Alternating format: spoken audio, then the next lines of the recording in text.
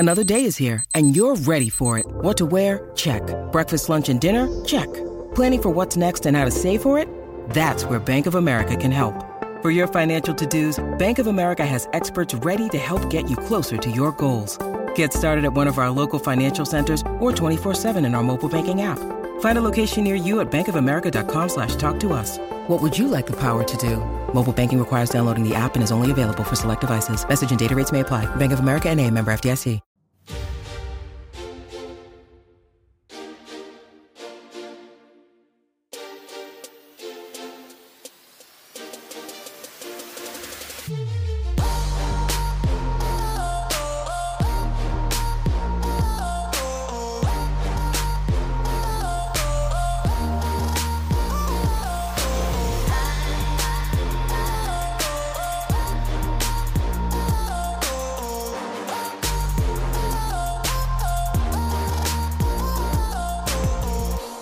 But I am interested in having a discussion. This was a discussion that we had on the chat yesterday, and I gave some thought about it, and I still really don't know kind of what side I land on. I'm kind of in the middle, so I'd love to get your impact. But it started off because I was thinking yesterday a lot about instant gratification, right? You guys know what instant gratification is? Yep. And I feel like the world, and maybe I mean, technology definitely plays a bigger role.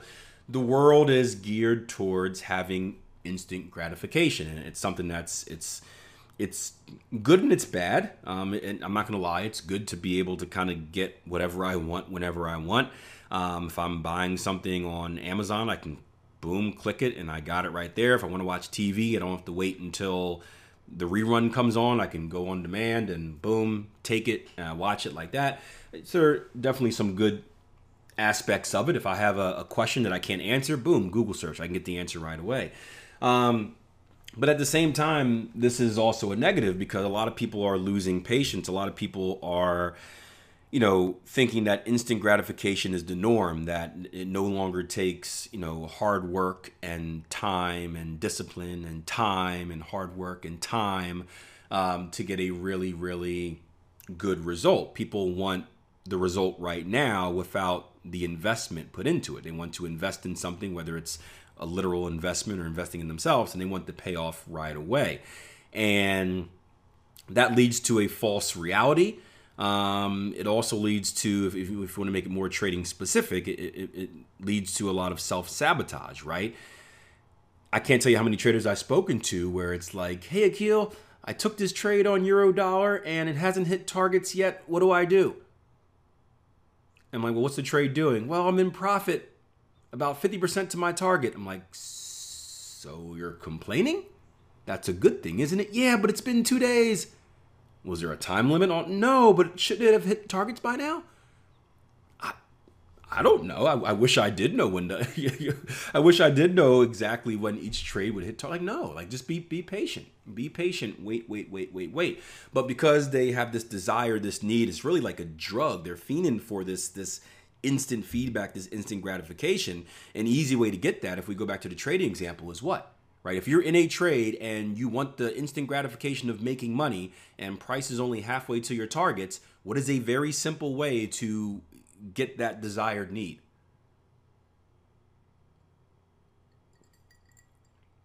You cash out, right? You cash out. And said, I also think it's related to the increasing wealth gap. I think a lot of things are. I think there are many moving parts in that, but I do think mindset is one of them. If we kind of go down that path a little bit, I mean, so and I think it is. I think part of it is people are not willing to do the work and do the investment. And I'm going to share some pretty wild numbers on investing a little bit later in this conversation.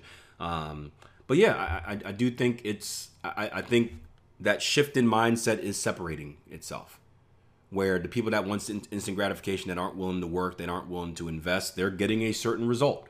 And the people that are, they're getting a different result. Now, that's not the only thing, obviously. But yeah, I certainly think mindset is part of that. And it's getting worse. It's getting worse. But I kind of lost my train of thought right here. But yeah, so when you desire that instant gratification, you're not going to do the things necessary to be a successful trader. Because we know that successful trading, you need a strategy, you need risk management, but at the end of the day, it's psychology, right? It's discipline, it's risk management, right? Not needing to make $1 million overnight. It's not trading too much of an inflated position size so that you have 100% return on every trade. It's about taking very, very, very small bites of profit out of the market consistently. Would you guys agree?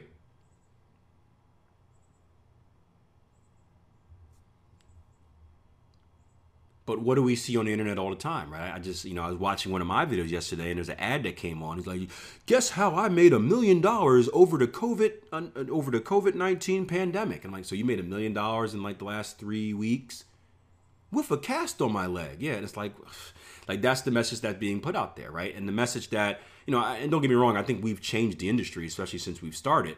And I think we've inspired a lot of others. But our message has always been, you're not going to make $1 million right away. It's going to take you a lot of time. It's going to take you a lot of effort, a lot of hard work, probably a lot of disappointment, a little bit of pain. But if you do it the right way, longer term, you'll get there. When you fast forward 10, 15 years from now, right, you'll be amazed at what type of returns you can have with little risk. Would you rather hear that, or would you rather hear, I made $1 million during the pandemic? Right? If you want that instant gratification, you'd rather hear, I'd make $1 million over the pandemic, because you're like, $1 million, 3 months? Well, 3 months sounds a lot better than 10 years, right? I want it now. And again, typically you end up in the failure house when that happens. So, instant gratification is a big negative. But it made me think about some other things, right? Because yesterday was Bobby Bonilla Day, and I'll explain what that means in a little bit. But it made me think about some other things as well. One, and I don't know if this is maybe a little bit of instant gratification. Have you guys ever heard, we spoke about it in here, but you guys remember the Bitcoin pizza story? Has anyone not heard of that? So the Bitcoin pizza story, rumor has it, it was the first kind of real world transaction of Bitcoin. Right, Bitcoin, obviously, electronic currency, traded across the black markets or the internet and all this fun stuff. But it was never actually used to make like a real world transaction. Like nobody ever went to the store and said, "Hey, I'm going to buy these groceries. I'll give you some Bitcoin." So I think it was, and I don't know the detail. I think it was either a programmer or someone, and he was rewarded with Bitcoin. And at the time, this was like 10 years ago. I think 2010, right? At the time, Bitcoin was worth like less than a penny. Right, so it was basically worthless at the time, right? So he had these Bitcoins that he was I think he was given it, or either he mined it or given it, and he went to the chat and he said, "Hey, I'll give 10,000 Bitcoins to anyone that delivers me a pizza," right? So someone took him up on the offer. He ended up getting 2 pies and gave the guy 10,000 Bitcoins, right? And at the time, it's like less than a penny, whatever like this. It's a worthless piece of funny money.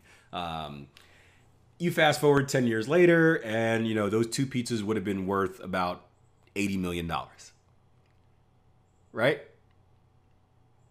So you look at it in hindsight, it's like, ooh, I hope those pizzas were good.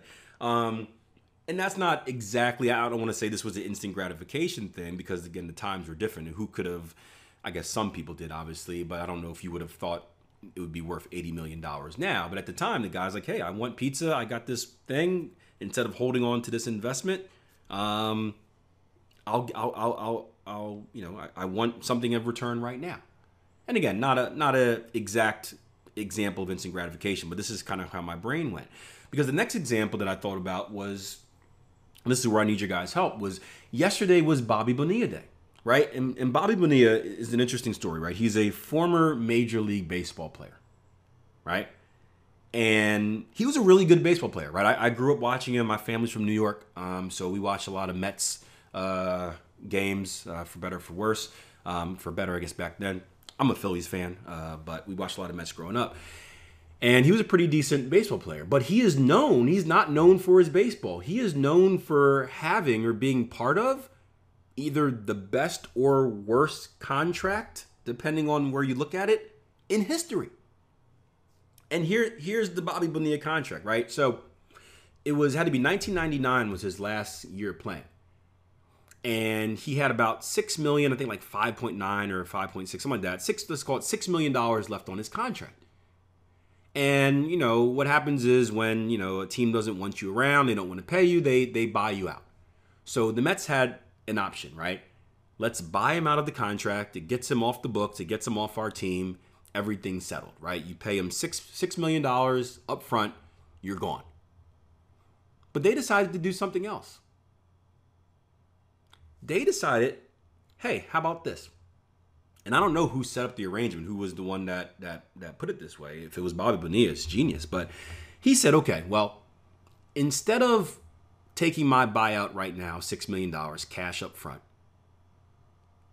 I'm going to take a delayed contract, right? You don't have to pay me anything for 10 years. But in 10 years, here's the agreement. Here's the kicker. And this is real, right? In 10 years, you're going to pay me a minimum of $1.2 million, right? It has like an 8% interest clause in there. So it's different each year, obviously. But you're going to pay me a minimum of $1.2 million for 25 years. Now, what do you guys think about that deal?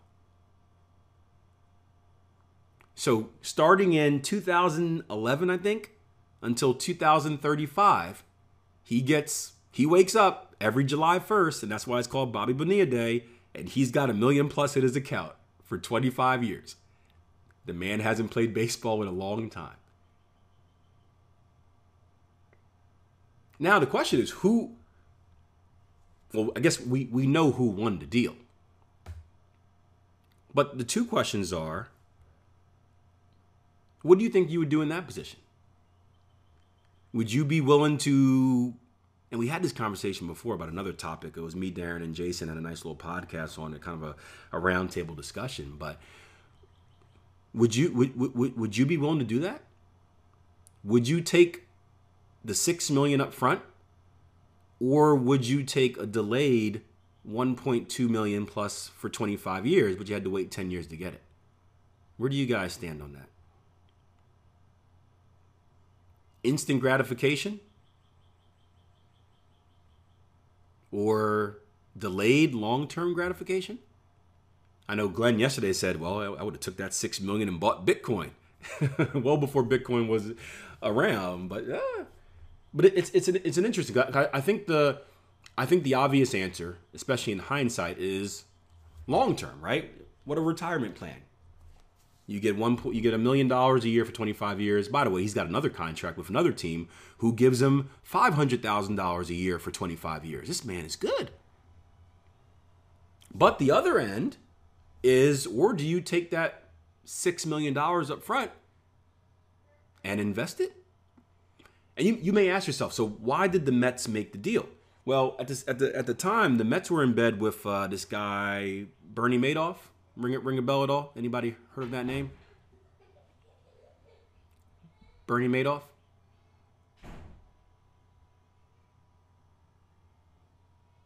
Seriously, nobody. Big Ponzi scheme, stealing money. Yeah, Google search Bernie Madoff, right? He got, I think, like 150-year sentence in jail and had the big Ponzi scheme. But at the time, he was like this super investor.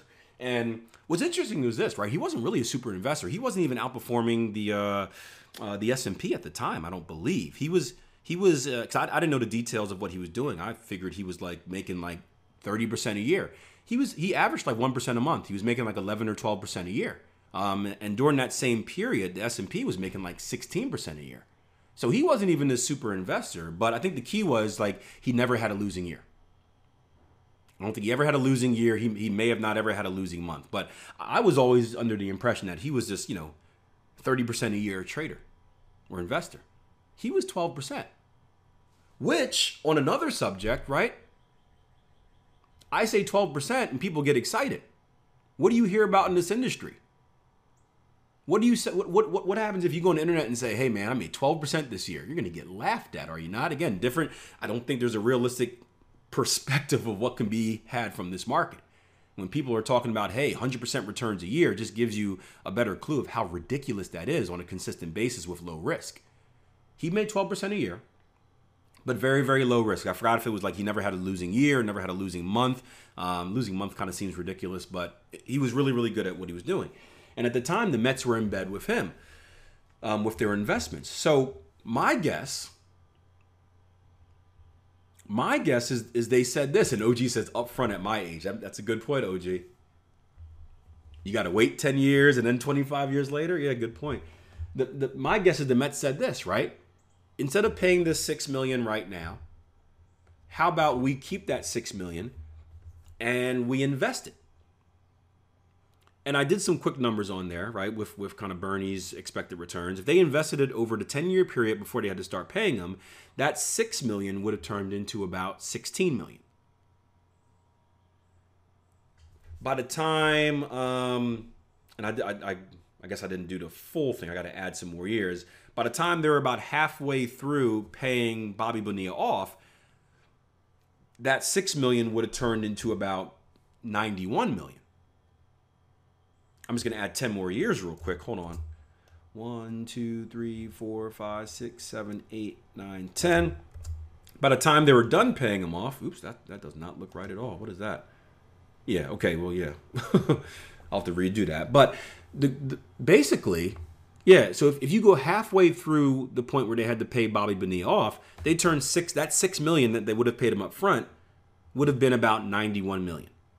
And then you keep compounding that, obviously that goes into the billions, right? If they're assuming they're going to get this consistent return from this guru, right? So was it really a bad deal for them?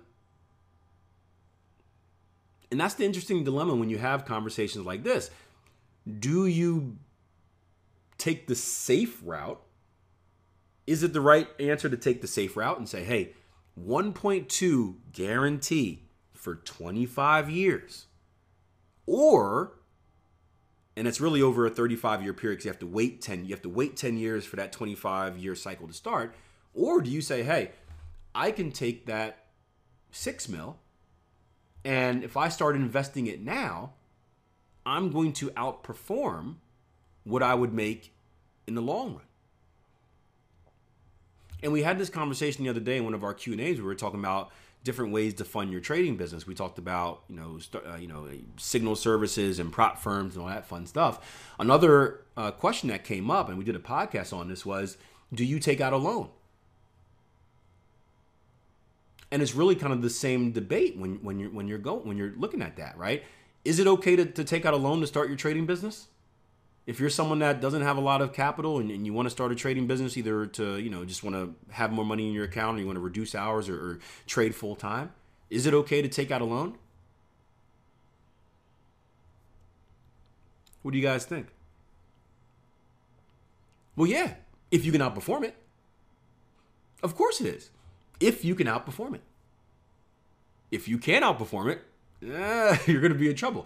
But if you can outperform your loan, right? That cash, if the cash you get from that loan is going to allow you to make more than what it's going to cost you to repay the loan, then it's certainly worth it. Because instead of waiting and saving 10 years to take your account from 5,000 to 50,000, whatever it may be, you can get that 50,000 up front. And if you're good at what you're doing, right?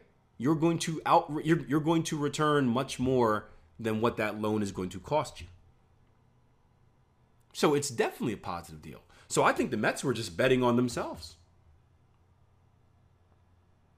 Now it failed because dude was scamming people and went to jail, so it failed ridiculously. But I went into this yesterday thinking, like, why would you ever, like, wow, that's the dumbest deal I ever heard of. Like, why would you, because they look like fools every single year. But then you got to think about it. I mean, you want to assume that people in these high places making these decisions are smart. You would think. I think a lot of things are questionable, but you would think. And I started kind of thinking, aside from Captain Obvious, because, Captain Obvious is like, oh yeah, stupid Mets.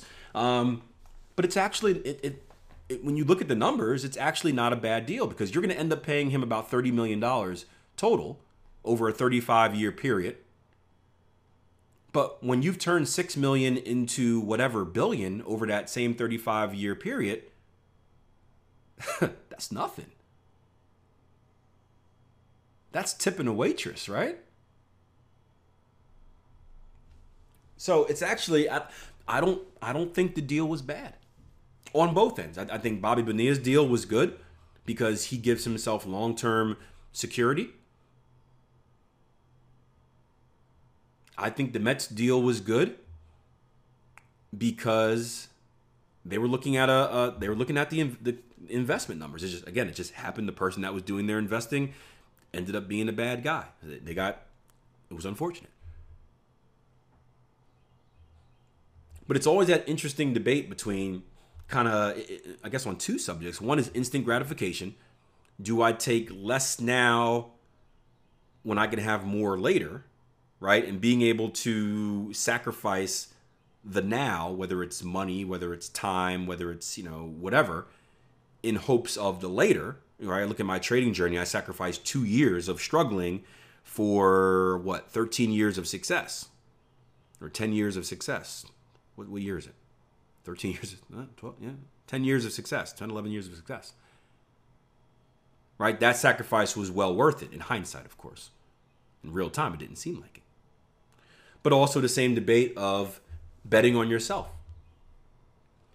Is it worth it betting on yourself for the now and taking the riskier approach, taking a leap of faith, right? Jumping out of that comfort zone now instead of taking the safe way later. So two very interesting concepts there.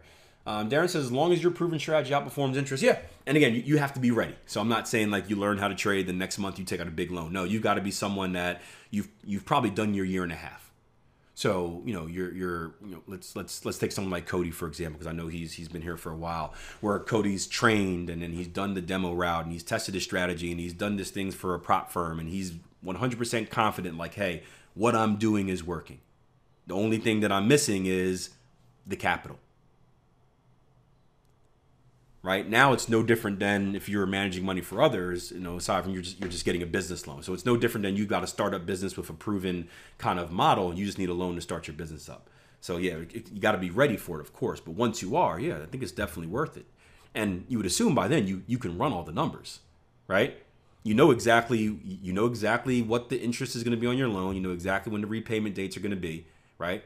It's like buying a house, right? You know exactly when everything's paid. You look at your numbers, and you make the smart decision. Eddie says, never thought about it like that. Honestly, I was always scared of loans. It is scary. It is scary to owe. I started my real estate business with a loan. Scariest thing I've ever done because the first thing I did was I got into a massive amount of debt, right? You signed that paper. Congratulations, Mr. Stokes. You're $25,000 in debt. Yay. Like, wait a minute. I thought I was supposed to be making money. I just signed this paper and now I'm in even more debt. So it's hard, but you gotta be thinking long term. And I think that's again, going back to instant gratification. A lot of us don't think long term because we can't initially feel that pain. We can't visualize that pain, that pleasure, I should say. We can't visualize that pleasure 10 years from now while we're currently suffering from the pain currently. It's tough because we live in the now. We live in the now. I would take the money up front, then I would have total time freedom and can use all of my time to learn about trading and investment and also have fun with my life of traveling. Yeah. Although 6 million goes quick. Unless you're an investor. But yeah, it's and this is the conversation we had last time we had a debate like this. It's personal goals as well. It depends on a lot of things. What's your situation? If you're older, you may not have 35 years to wait. Or You may have grandkids. You may work out a clause where it's like, hey, when I'm gone, everything, if I don't make it, everything goes to my grandkids. You may like to travel, right? So there's never going to be one answer for everyone. It depends a lot on your situation. It depends a lot on your values. I don't know what I would do. I haven't really given any thought. I don't know what I would do in that situation. The aggressive part of me says I would have taken the $6 million. But I think it depends a lot on where I was at in my life as well. I can do a lot with $6 million. That will create more than 6 or whatever 30 million 35 years from now. So me, I think, again, if it were me now, I think I would take the money. If you would have asked me 10 years ago when I was a newer trader, or 13 years ago, a newer trader, I don't know. I probably would have taken the safety route because I didn't have a lot of confidence in myself. At this point, I know exactly what I would do with it. So it's different. I can run the numbers and say, okay, oh yeah. But 13 years ago, I would have done anything stupid with it, but I probably would have blown it learning how to trade. I probably would have taken the money up. Or I probably would have taken the safety net earlier,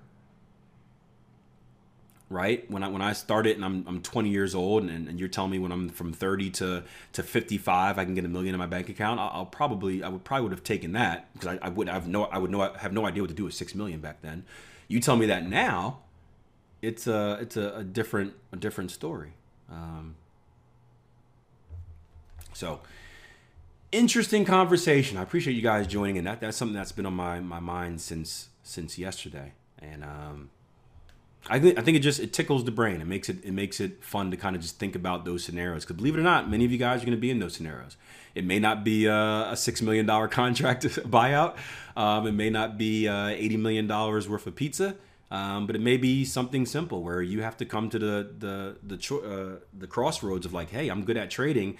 Do I take a loan out and start a trading business? Do I invest in myself now? Do I, remove maybe some money from some old investment account that's not going to do anything, right? So it's good to have those thoughts. It's good to have those thoughts.